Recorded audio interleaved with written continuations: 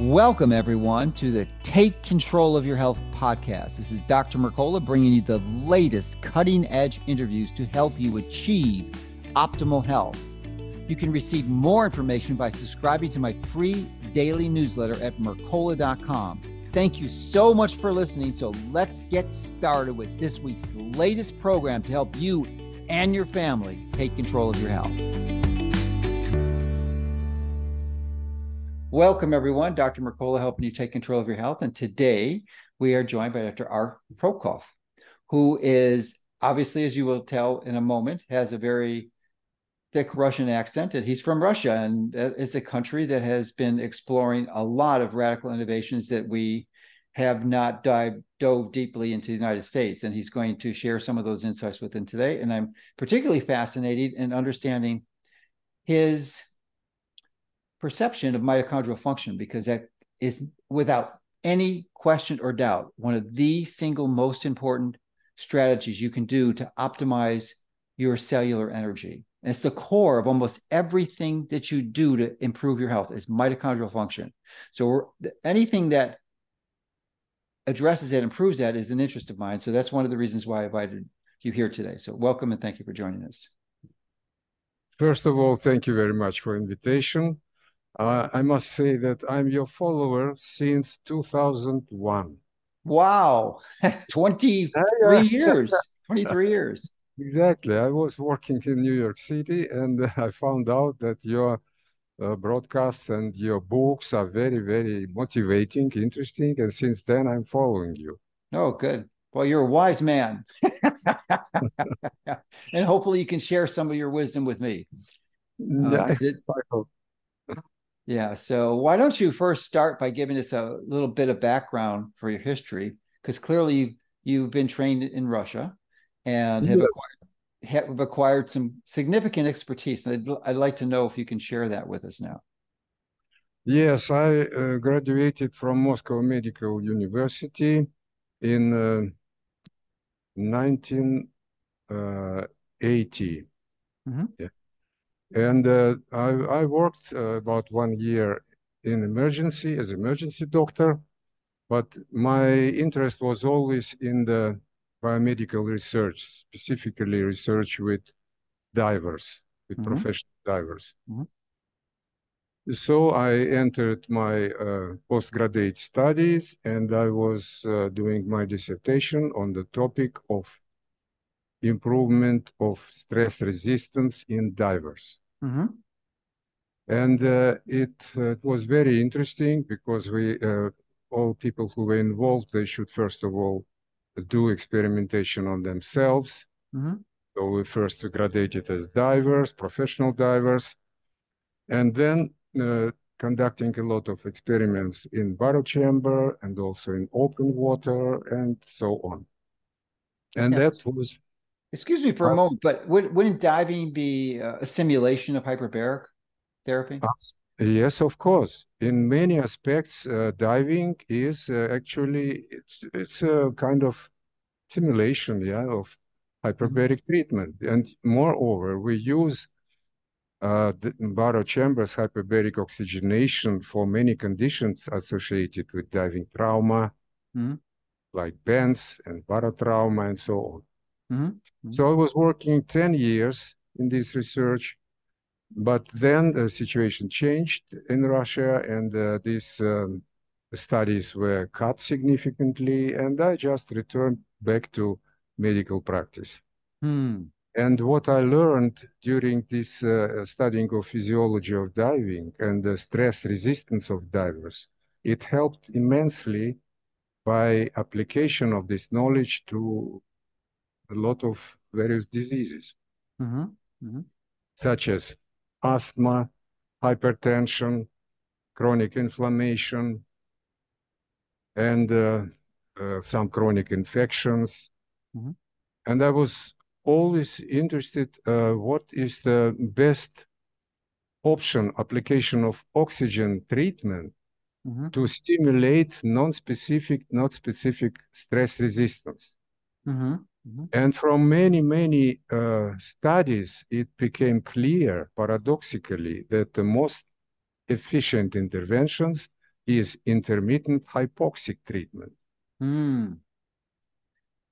So since 1994, I was working in Germany first, Mhm. in a private practice. Well, but And before we go there, I think it might be wise to explore what is intermittent hypoxia therapy. I know what it is, but I think if you can explain that and then also the origins of its history. Where did it start from? Was it in Russia? yeah, actually, scientific application of intermittent hypoxic treatment started in Russia at the end of 70s. Okay. Because paradoxically, it was found that intermittent controlled normobaric hypoxia is much more efficient than continuous hypoxia, such Mhm. as, for instance, in hyperbaric chambers or in the mountains. Mhm. This discovery was made by Professor Chizhov. He studied hypoxic treatment in various applications. First of all, as a radioprotective Mhm. treatment, yeah, because during irradiation, if you reduce partial pressure of oxygen, we see then significant protective effect on healthy tissues. Mhm. Tumor tissues are not protected because they are already hypoxic Mhm. and they don't feel this small decrease of oxygen partial pressure. But for healthy tissues, it's a huge difference. Mhm. And then he found out that intermittent hypoxia is taking place during embryonic development. Mm. So in uterus and even before fertilization, there are significant changes, variation of partial pressure of oxygen, oscillations of Mhm. oxygen in uterus. And it was not clear what is the purpose, physiological purpose of these oscillations. And now, decades later, we understand that this is a powerful mechanism to control quality of mitochondria. Mm. Yeah. And intermittent hypoxia is very often in the nature. For instance, when we have some physical activity, when we stress our muscles, when they are contracted, Mhm. the circulation is blocked and muscle experience some kind of hypoxia. Then, during relaxation, blood delivery is again open and muscles become again oxygen and nutrients. Mhm. And this is the universal mechanism which is providing continuous repair, recovery of Mhm. the mitochondria and other cellular structures. Mhm. So why not to use this natural mechanism to apply it for other purposes like enhancement of endurance in athletes, Mhm. and now this is very well known as altitude training. Mhm. Thousands and thousands of athletes use altitude training to stimulate recovery, to stimulate functionality, and it's a lot of applications. So can you tell us how it was implemented initially in the 70s in Russia and then what the most current applications are now and how basically how it's utilized? I mean, the mechanics of it, what it looks like. So someone It can looks, visualize it. yeah, because in a very simple way, it can be simulated without any devices, just Mhm. by holding your breath Mhm. intermittently. For instance, now it's very well method by Wim Hof, Mhm. who just, recovered a very old variant of pranayama breathing, so-called uh, Nishesha Richaka pranayama, so it is called. Mhm. Everybody knows what is Wim Hof breathing, yeah? Mhm. But we can do the same without stress of hyperventilation, without reducing carbon dioxide, Mhm. just providing intermittent flow of oxygen depleted air into the mask. The Mhm. patient just using the face mask and the device delivers intermittently hypoxic air with controlled amount of oxygen and room air, or even hyperoxic air. So now we have the fourth generation of such machines. They are called hypoxicators. Mm-hmm. They have biofeedback, they are computer controlled, Mm-hmm. and they allow to perform all kind of treatments, all kind of protocols. Mm-hmm. Yeah, I've got one of those units. I've had it for about a year, and it's essentially it's a cube, maybe 2.5 foot cube, maybe three, somewhere around that, probably 2.5 feet, 30 inches, and it essentially delivers, as you said, this combination of hypoxic and the amount of oxygen in the atmosphere and at sea level is close to 20%. And Yeah, 21%, so yeah, about.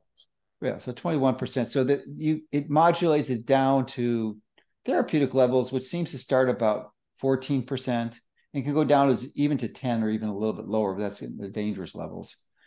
And you stay there for a few minutes, maybe even up to 7, 8, or 9, 10 minutes, and then you uh, adjust to that, and you get this hyperoxic air. So in the case of my unit, it goes up to 34% oxygen, and then that's only for a minute or two, and then you cycle back and forth. And Exactly.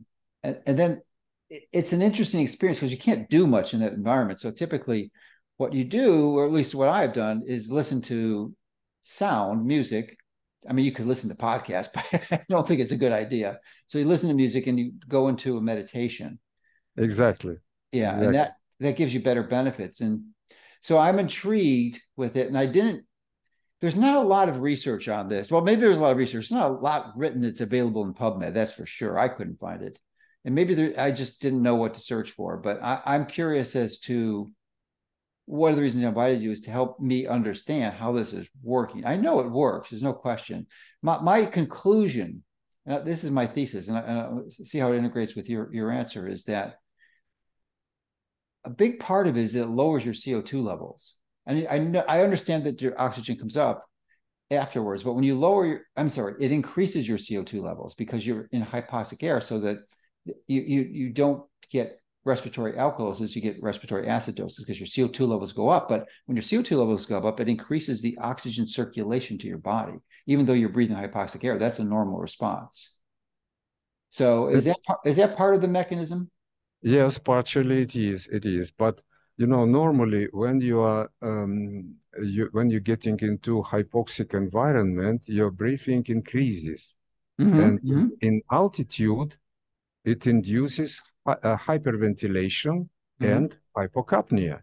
mm-hmm, When you do this breathing with normobaric air through the mask, or as you did in a cubicle, I must say just that in the cubicle, it's not that efficient as using simply a mask, because the mm-hmm, volume which you get in the mask is much more physiologically relevant, and you get much faster oscillations. mm-hmm, And yes, the effect of meditation increases. Partially, it is because the play of the capillaries, mm-hmm, exactly. In hypoxia, capillaries became wider. In our brain, for instance, hypoxia increases perfusion of the blood up to 40% in mm-hmm, hypoxia, just a hypoxic response. mm-hmm. And CO2 plays significant role if it's, for instance, many people live continuously in a subclinical hyperventilation. So Mm-hmm. they have much lower CO2 as it better for the mitochondria. Yeah, Yeah. and another term for that would be overbreathing. Overbreathing, Yeah, exactly. when you breathe Yeah, too deeply, typically, not if you could breathe faster, but mostly it's the depth of your breathing that causes you to expel too much CO2 when you get to really low CO2 levels, and that is dangerous. That is really dangerous. absolutely. Yeah, Especially when it's a chronic overbreathing. yeah, yeah. And because now people live in a continuous stress, this Mm-hmm, overbreathing establishes automatically. mm-hmm, mm-hmm. It's a habit. So how, It's a psychological habit that is really difficult to overcome. I just interviewed Dr. Peter Litchfield on this, And he has a lot. I don't know if you're familiar with Dr. Litchfield's work, but he's one of the experts in the world at addressing the behavioral overbreathing habits with psychological behavior modification. Yes, I do agree, but I wouldn't say that this psychological component is very significant because He would disagree with that. really, yeah, I don't. Of course, yeah, we should discuss this Yeah. different opinions and Yeah. ideas because as soon as people improve quality of their mitochondria, they stop overbreathing. Really? So that's been your Exactly. experience. That's been your experience. Absolutely. Okay, that's what, Because yeah. because where do we get carbon dioxide? We produce from mitochondria. It's a Well, normal metabolite, yeah. yeah. And if the mitochondria are not active enough, if they are just lazy for different reasons, they just don't produce enough carbon dioxide.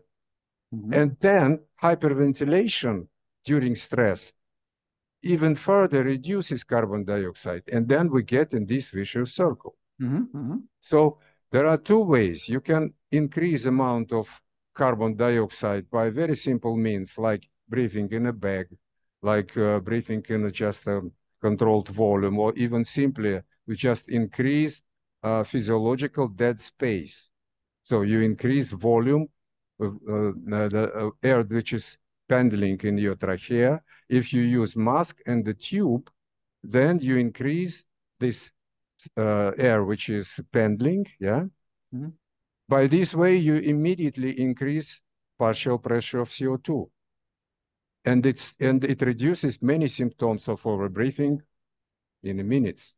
Yeah, it's kind of like breathing into a paper bag of some sort. It's a Yeah, simple paper but bag. you know, this kind of devices, they are called hypercapnicators, and Okay. there are hundreds, virtually hundreds of them patented, and they were produced. Now we have in Russia two or three variants of these hypercapnicators.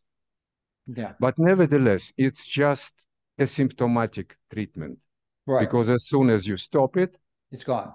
overbreathing again, Yeah. again, and you have the same problems. The other way, if you stimulate, if you regenerate your mitochondria, if you make them work more efficiently, economically, it produces much better level of endogenous carbon dioxide. It Hmm. resets the capnometer, which we have Hmm. in our brain, we have in our Hmm. arteries, just kind of, we have thermostat and we have also capnostat, Hmm. yeah, because normal partial pressure of carbon dioxide is from 35 to 45, but most people are lower than 35.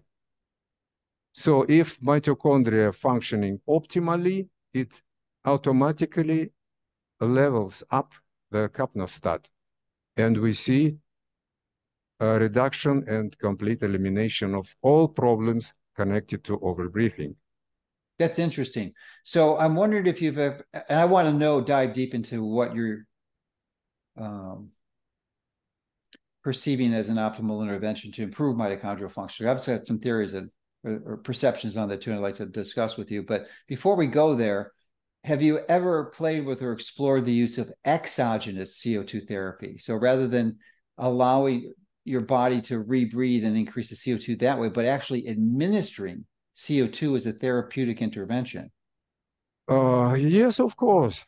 Yes, of course. First of all, when you stay in a diving chamber, in hyperbaric chamber, there is automatic control of CO2 level. Mm-hmm. And there are CO2 scrubbers to keep it an optimal level, Mm-hmm. yeah? So I was engaged in this research. And Moreover, how high did they let the CO2 go in those chambers? What it percent? Because in normally it it's a half of 1%, right? yeah, it's Or no, it's a 10. 0.3, 0.3, so Okay. about this. 0.5, 0.6, Yeah. it's already sensible. People already feel it. Uh-huh. If you have this higher level for a long time, for continuous time, it makes actually some problems because it makes a kind of headache, it produces discomfort. So Well, excuse me for a moment, but I thought that a common cause of headaches was vasoconstriction, especially for vascular headaches. And the blood vessels in the brain become really tight and they squeeze in the brain. And that, even though the brain doesn't have sensors, the pressure probably causes some discomfort. yeah, I do So, agree. and then the But CO2, when you increase it, uh-huh. that's a magnificent vasodilator and relaxes those blood vessels and the headache disappears. Now we make a step in the very serious problem of lymphatic system in our brain. Okay. You know, the I'm sorry. lymphatic Did you, because of the accent, it's hard to say. Is it lymphatic or glymphatic? glymphatic With a system from G?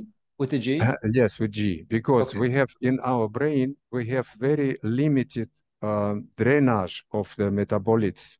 Mm-hmm. And glymphatic system was discovered, I would say, maybe 5 years ago. Mm-hmm. It's a system which provides circulation of cerebrospinal fluid. Mm-hmm. Mm-hmm. And actually, the removal of metabolites runs through lymphatic system. Mm-hmm. Yeah. And lymphatic system is very sensitive to the changing pressure of blood pressure and blood volume because our skull is not flexible. And for instance, if delivery of blood increases, but simultaneously the release of blood is not released, then we have this difference in pressure and we can feel headache. Mm-hmm. So, and the lymphatic system is providing this drainage of lymphatic pressure, lymphatic cerebral spinal fluid, Mm-hmm. and it is very much controlled by intermittent hypoxia. Mm-hmm.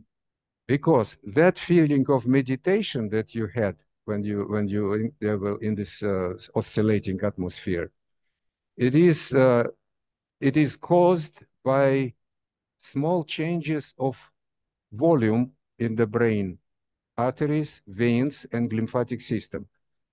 Lymphatic system starts to pump much better during these oscillations, and it clears metabolites from the brain much faster. Mm-hmm.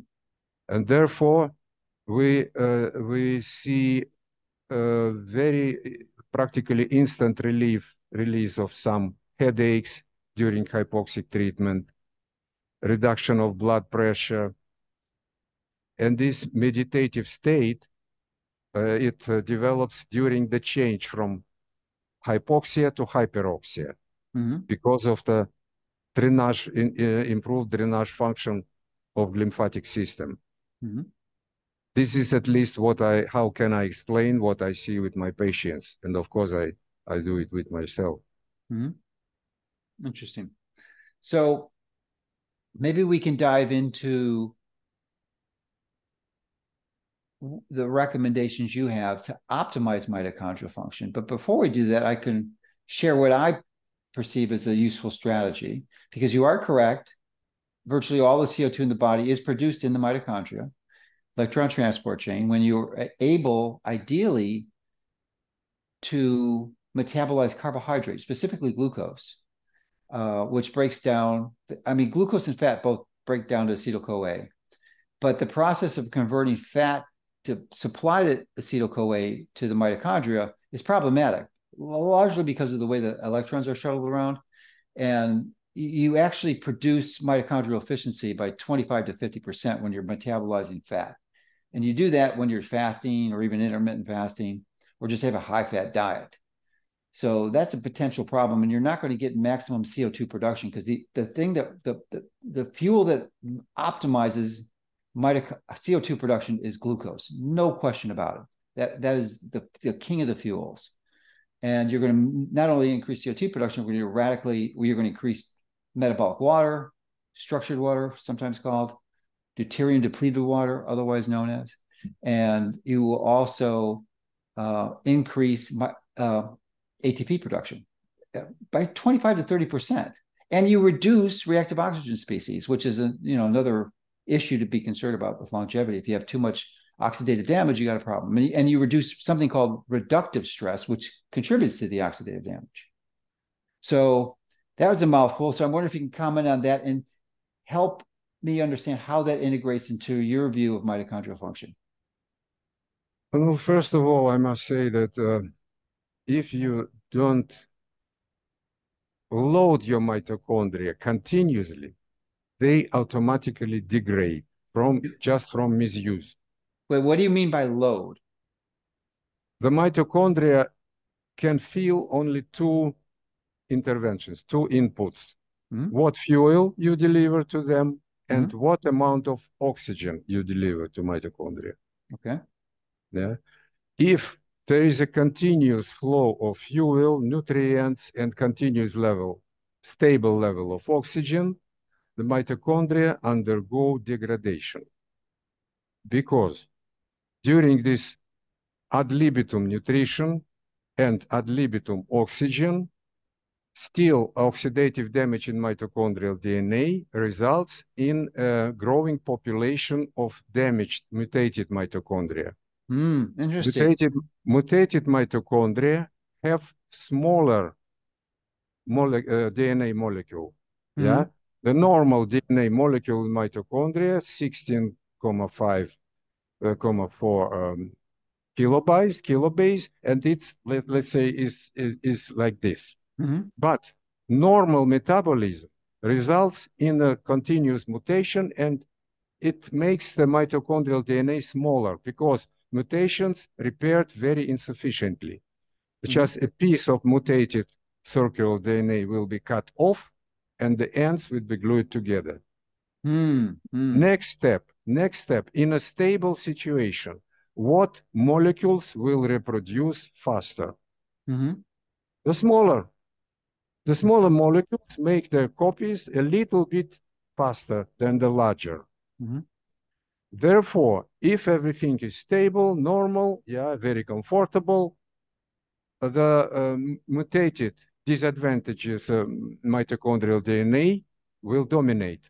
Mm-hmm. And we see it with the normal aging process. We Mm-hmm. see it in some diseases also when accumulating of mitochondrial mutation, especially in neurodegenerative diseases.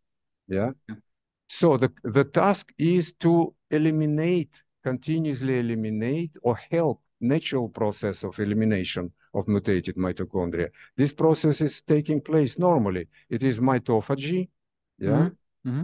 but mitophagy is also not getting better with growing age, yeah. It's also can be it can be reduced or slowed down with many mitochondrial toxins Yeah, sure. and of course with infection. And Oh, therefore, go ahead.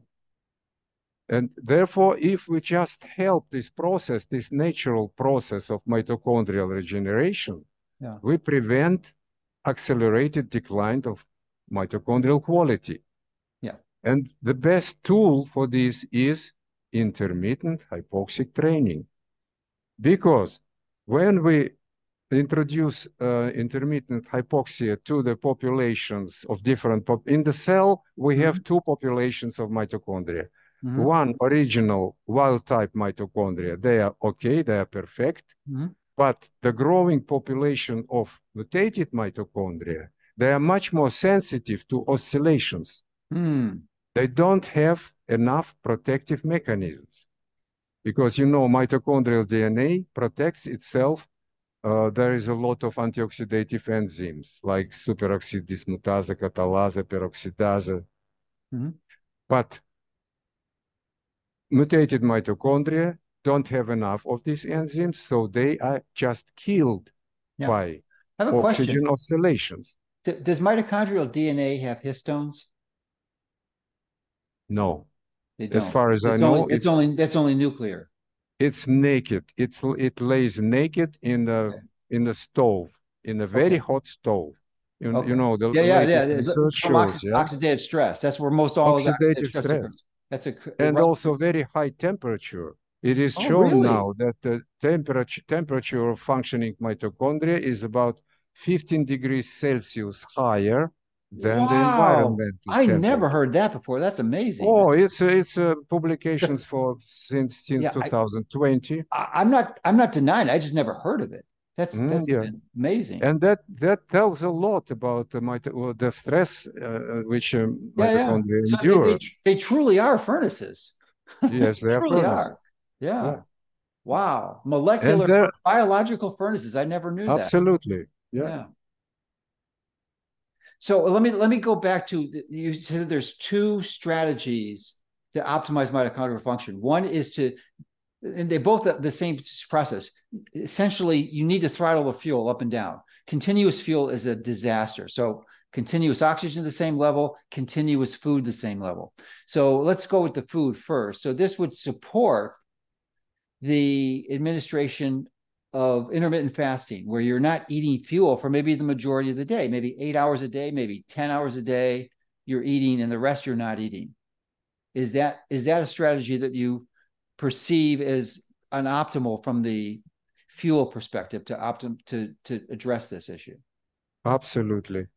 What I see, and not me, it's a lot of research and experience in the clinical field, that on the fasting state, when the ketone metabolism is much higher, Mm-hmm. the mitochondrial energy production is more optimal. When the mitochondria are healthy, when we have healthy mitochondrial population, Mm-hmm. but when the mitochondrial population is a mix of mutated and healthy mitochondria, that can cause problems. Mm-hmm. Therefore, many people who start, they cannot start fasting, they cannot start intermittent fasting or ketogenic diet Mm-hmm. because they Mm-hmm. have their, let's say, 50% mitochondria are dysfunctional. Oh, okay. As soon as we repair mitochondria with gradually introduced intermittent fasting, gradually introducing ketones, and in parallel, intermittent hypoxic training, we see immense improvement of energy Wow. metabolism. We see improvement of OXPHOS and ATP production, and most interesting, much more economical. So Mm-hmm. mitochondria in a idling state, they consume much less oxygen as an average human being. Mm-hmm. On the other hand, at the physical load or functional load, they are much more efficient. Yeah. So Mm-hmm. we're optimizing mitochondria, we're improving quality of mitochondria. Okay. So I'm assuming you're doing this in your lab. Is that correct? I do it, let's say, the last 40 years of my Okay. life. Okay. And So with I'm my really patient. intrigued because the big question on the table is how, and I don't know that this is really well done outside the research lab, is where they have like assays like the seahorse assay. How do you assay mitochondrial function? There is no simple test to see how Absolutely. well. Yeah. So It's help. very difficult. It's very Yeah. challenging on the lab level, yeah, Yeah. because it's really because we see very much discrepancy between clinical results and what we see in the labs. In Mm-hmm. Germany, where I work, last time I worked in Germany also, we have very good labs for mitochondrial diagnostic, Mm-hmm. like Armin labs and BOVs, Mm-hmm. and they have mitochondrial energy test. Mm-hmm. Yeah, so it shows the mitochondrial quality in you take the just blood and they separate leukocytes, and from leukocytes they extract mitochondria, Yeah, and for then they just do let me just insert that your pronunciation makes it somewhat hard. It's leukocytes for in typically used, but leukocytes, yeah, yeah, yeah, white blood yeah, cells, yeah, right. and we see that really, for instance, with by myalgic encephalomyelitis, chronic fatigue syndrome, Yeah, yeah, we yeah. see that there is a positive correlation. Yeah, most patients show very low mitochondrial energy production. They show Okay, so also you increased proton leak. so it's very clear the information you're sharing is valid because you're one of the few researchers that has access to these tools to measure mitochondrial function. I wish to God it was a commercial availability. We could advance medicine so much more quickly because that's the best tool to measure how healthy you are is you measuring assaying your mitochondrial function. And there's no good commercial assays for it. There's just don't exist. So it makes, That was good news. But the bad news is that we don't see always a really serious correlation, because we see sometimes that mitochondrial energy analysis shows there is improvement, but we see no clinical improvement. oh, And okay. the So there's, reverse, so, also. so We see a drastic clinical improvement, but very, very low or yeah, not at well, all mitochondrial. And it can be explained. It's not something, it can be explained because mitochondrial populations are heterogeneous. They are very mhm, different. mhm, What we mhm, see in the blood, in white blood cells, it comes from bone marrow, mhm. and the clinical symptoms we get from neurons, we Mm. get from muscles, Ah, from different tissues. liver. Yeah, And there yeah, are different populations of mitochondria. And what is going on in the brain, we don't see immediately in the white blood cells. yeah, yeah. It makes perfect sense. So Therefore, most of the mitochondrial assays are using white blood cells to measure. this their standard lab tests by Armin Labs. I can send you just Yeah. links. I think they have also patients from United Kingdom, from United States. Hmm. So that's no problem. Okay. Therefore, the most relevant mitochondrial tests, to my experience, Hmm. are very simple clinical tests. Okay. What are they? Enlighten Ba us. Basic level of lactate in the blood. Oh, blood Uh, lactate it, levels. of course, blood lactate, because the Yeah. more lactate the patient has, and it normally correlates with, for instance, with chronic fatigue syndrome, it shows systemic mitochondrial dysfunction. Yeah, yeah, yeah. Correlates well. Then there are functional clinical tests, just physiological tests. For instance, for healthy people, this can be VO2 max. Hmm. VO2 max, which can be done very simply, even at home setting, with a stationary bike Hmm. or treadmill, Hmm. or running 12 minutes, like Cooper test, yeah. And you can correlate it with VO2 max. The correlation is very high. No, so let me discuss that because I think the lactate might be better, and I'll tell you why. Because I've been was a runner for almost 45 years, over 4 decades. Because I started very early in my life, and I quit like 15 years ago, and I got to be pretty good with respect to endurance training. Uh, and I know there's an adaptive phase, and when you first start, you're not that good. It doesn't mean you're not healthy. It's just that you're not good at processing this. And there's a certain level of continuous activity you need to do to get those adaptations. But so that somewhat confuses the interpretation of the data.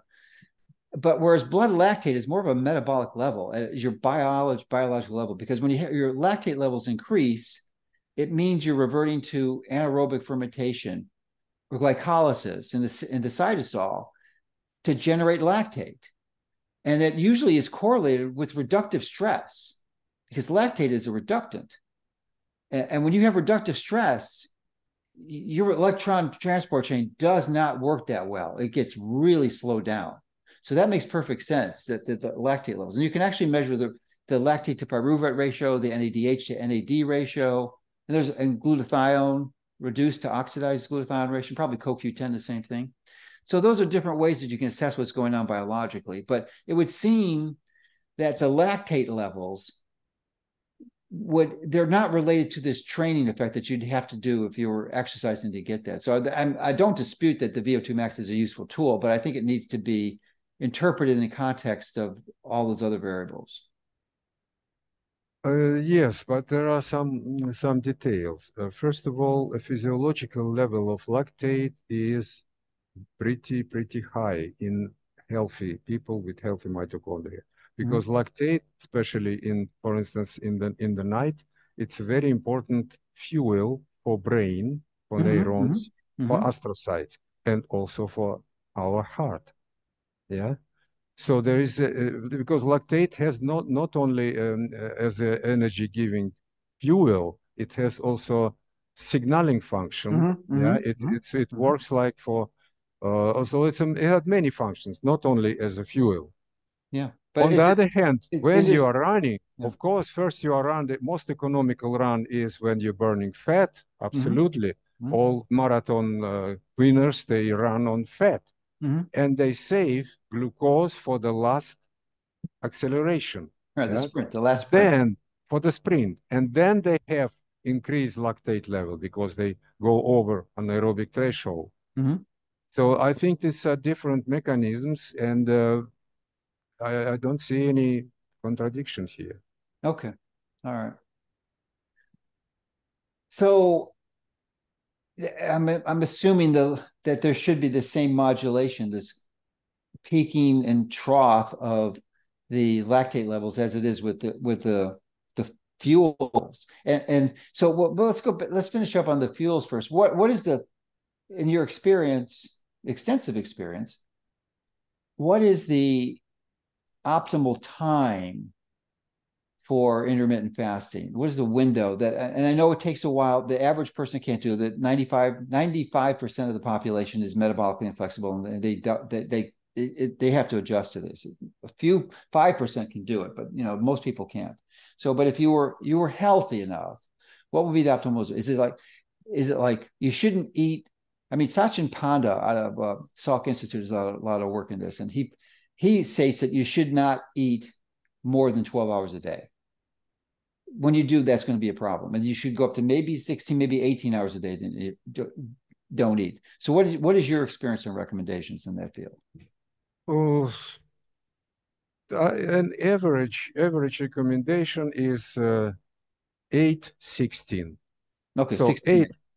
16-8. So 16 hours without food, and during 8 hours you can eat. Yeah. Mm-hmm. Mm-hmm. Of course, with more experience, with improvement of metabolic flexibility, which is 100% dependent on mitochondria, Mm-hmm. you can make it narrow it instead of 6 hours. It will just 1 hour a month can be compressed.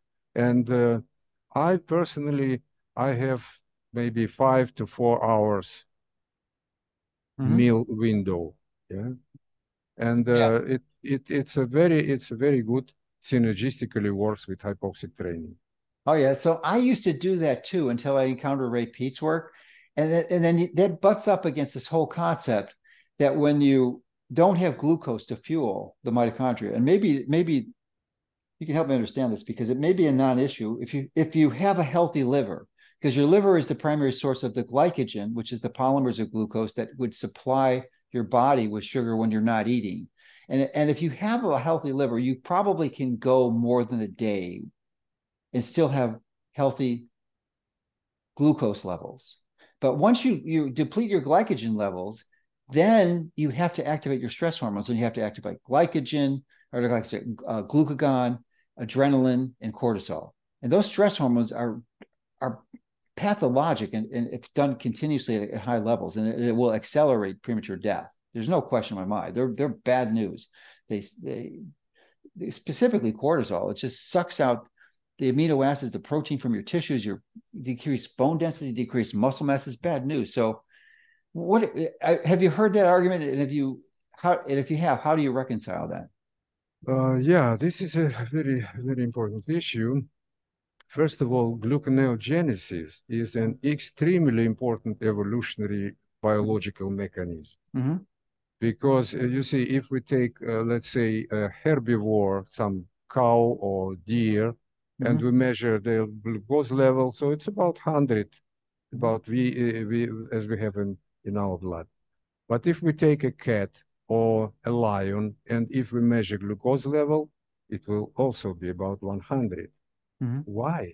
They don't eat any carbohydrates. Mm-hmm. Mm-hmm.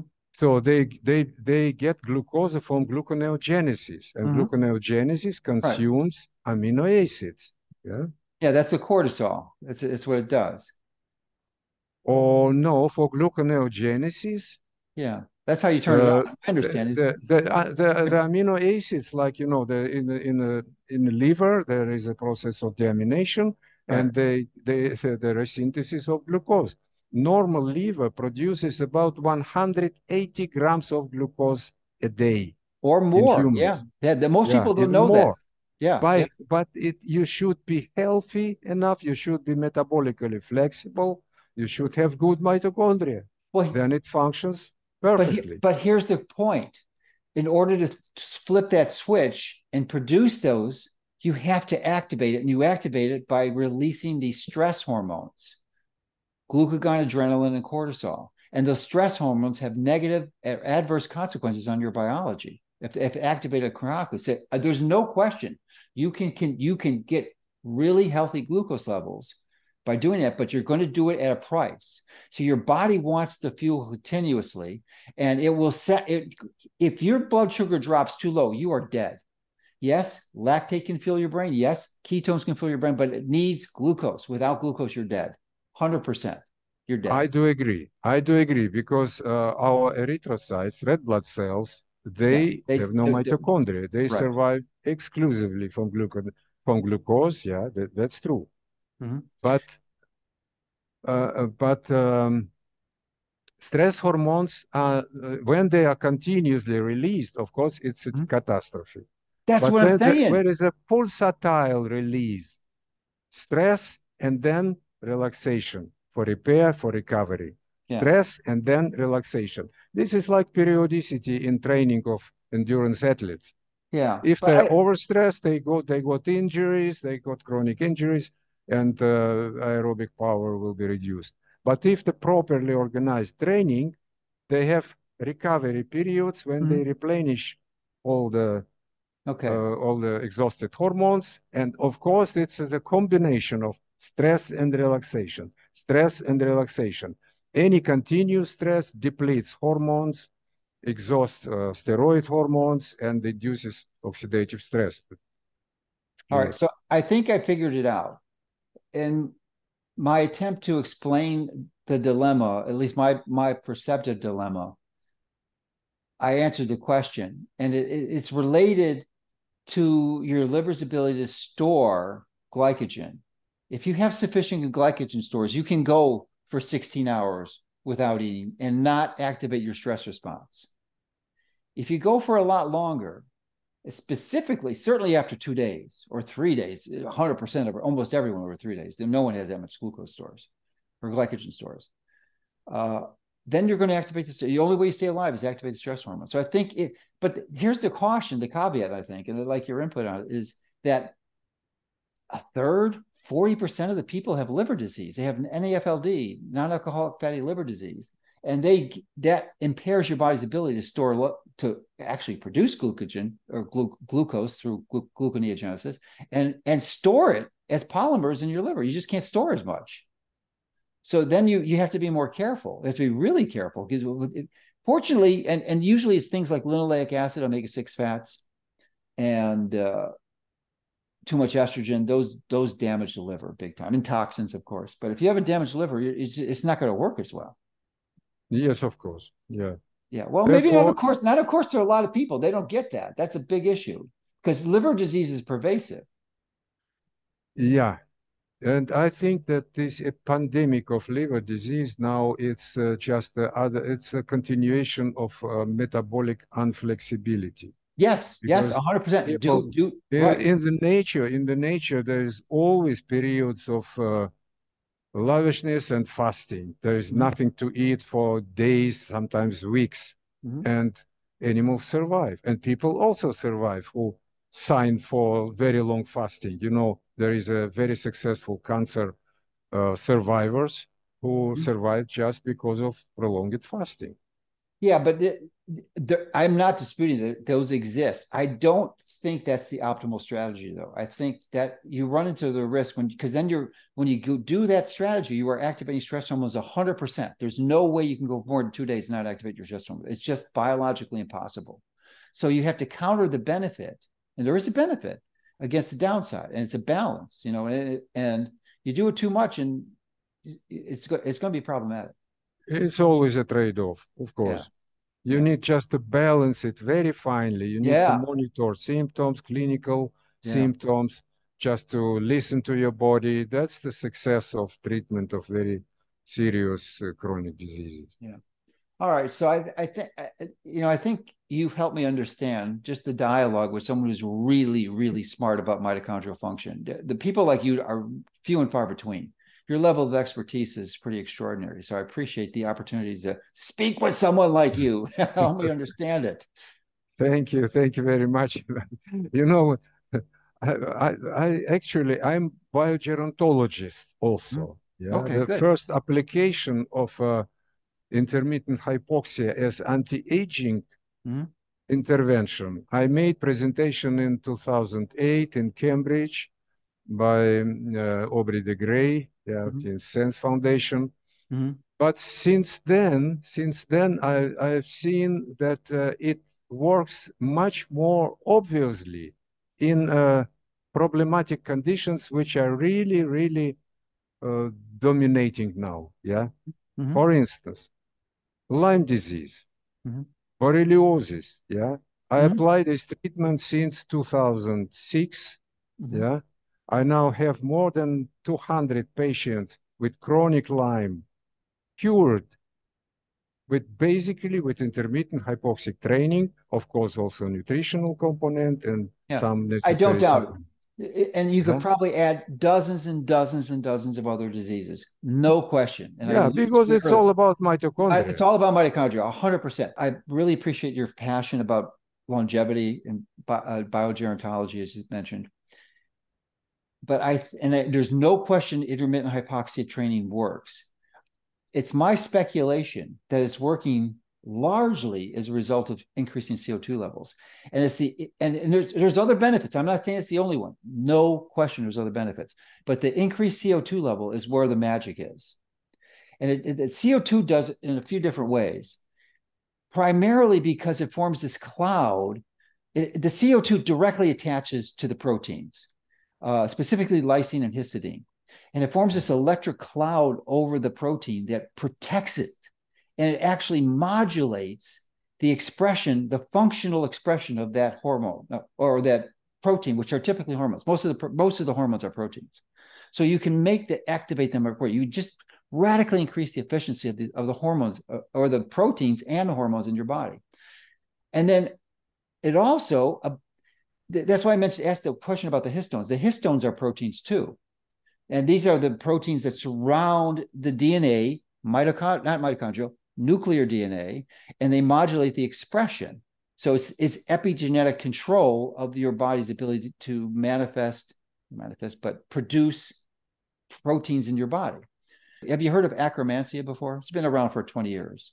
I don't know if you've Yes, heard of of it. course, Okay. Akkermansia, Yeah. yeah, I gave it to my patients. Okay, good. So you knew about it. So, and acromantia works primarily because it increases insulin-like substance, specifically GLP-1, glucagon-like peptide, and it helps modulate control. I mean, it's actually been approved now. It has FDA indication for treating diabetes and by secondary implication obesity. So if you can, and population, it's normally supposed to be about 10% of your microbiome, but most populations now have like less than 1%. So the key is not to take a magical Akkermansia probiotic, and they exist and they do help. But the more effective strategy is to give them the fuel, which would be fibers too, if you don't have a problem. Because one of the things when you have microbial imbalance in your intestine, you have an excess of gram negatives, and the gram negatives are the ones when you have that produce endotoxin, LPA, lipopolysaccharides, and when you have too much of that will destroy mitochondrial function. That and omega-6 are the two primary culprits that destroy mitochondrial function. No question. So the key is to modulate that endotoxin production. And interestingly, Akkermansia is a gram-negative bacteria Mhm. that does not make endotoxin. It doesn't make it.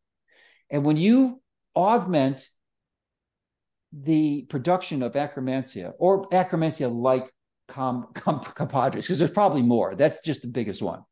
But when you increase the production of these, there's a microbiological principle. It's called competitive inhibition. So they grow and they crowd out the other bad guys. So you radically reduce endotoxin Mhm. when you do that. So it's got a number of different mechanisms. And I just think that the CO2, I mean, it could be, it's not in place of, it could be done in conjunction with something like intermittent hypoxia training. And I think the mechanism would enhance it. And it's just the other hidden value of CO2, but I think it all relates to the CO2. I think it's my belief that CO2 intervention is the single best longevity hack I've ever encountered. It's CO2. So what I gave it a long dialogue. I was really appreciate an expert like you, knows the field. I mean, this is your discipline. What do you think about that? I think that, of course, it's very interesting, extremely interesting. But why not using CO2? Because we have CO2 baths, we have CO2 100%. Yeah. injections in the skin, hypodermic injections. So it's a known, very well known option. In USA, by the way, there were also some scientists and practitioners who used it. I know, for instance, there was Laszlo Meduna, who wrote a very thick book about his experience with carbon dioxide inhalations. Yes, it's different. Yeah, Not as good as does because yeah, it it's doesn't very hit the. extreme. There are many facets of CO2. For instance, as it works as a very important guard of our genome at all, For because sure. the most extensive damage for genome is from peroxynitrite, Oh and yeah. CO2 neutralizes peroxynitrite. I Yeah, did not that know means that. Wow. Can you do well, you have it any is. do you have any papers on that? Oh yes, there's a lot of publications that Geez, I show because never knew that. continuous. The problem is if there are impulses from free radicals and nitrous oxide Mhm. and O. That's very important. Yeah, that's killing viruses, bacteria, and this also participates in signaling. But if the both are continuously stable on the higher level, it damages all around because peroxynitrite is just exactly, it damages genome. Yeah. Well, it So damages everything. CO2, It's massive CO2, of event. course, CO2 is helping to neutralize. Yeah, so it just supports genome stability, and it automatically means it prevents, it slows down the aging process. Yeah, Yeah, and it also supports the histone. It modifies the proteins in the histones, those amino yeah, acids. yeah. So there's two mechanisms. And for those who don't know, it's the nitric oxide that combines almost instantaneously. I mean, it's almost unmeasurable with superoxide to form peroxynitride. Exactly. And the half life of that is, I think it's 1,000,000 times longer than hydroxyl radical, which is it's not as potent a reactive oxygen species, but it collectively it is because it lasts so much longer. It could actually travel outside the cell into other cells, Yeah, yeah, which is just extraordinary. And yeah. it's just it's like something normally hydroxyl radical only travels like the distance of a protein and it's gone. It just doesn't last. So it's a localized damage, typically in the mitochondria. But this peroxynitrite is bad news. Oh, it's bad Mhm. news. That is, I got it. Do you have paper? If I just look it up on PubMed, would I find that association? Peroxynitrite? I can send you links, Okay. publications. Yeah, Yeah, I yeah. have them. Pretty good. I mean, because Ray Peat was one of the biologists who uh, brought this knowledge to the forefront. And he used some examples of mammals, like the naked mole rat, who's a common example in longevity research, and also bats that live 10, 20, 30 times longer than their other equivalent in Exactly. yeah. Yeah. So what's the mechanism? There's a good suggestion that it might be CO2. Mm. CO2 in naked mole rats, absolutely clear. They have hypoxic hypercapnia Mm-hmm. in their Yes, indwells. Yeah, absolutely. Yeah. that's clear. It was measured, it was shown. Yeah, yeah. But there is, of course, some evolutionary mechanisms which are outside of this, because in the bats they live in ventilated caves. Mm-hmm, There is mm-hmm. no hypercapnia there. Yeah, yeah. But they undergo hypothermia. They are extremely well. They are metabolically flexible till extreme because they can induce hypometabolic state, and of course, this state slows down aging process. Okay. Well, good. This is good. All right. So if someone wanted to explore intermittent hypoxia training, what are your recommendations, and how could they find more about what you're doing? Or they can just go to my website. Okay. Yeah, go to my website, just or type in Google Arkadi Prokopov. Hmm. Yeah, and they will find I have a lot of videos Okay. with explanations, and now I'm preparing um, educational seminars for physicians in English. So it's under development. Oh, well, good. Well, I want to thank you for all your kind work, and it's been great. I was so looking forward to talking with you. Thank you. Thank you for invitation. It was great talk. Yeah, yeah, good.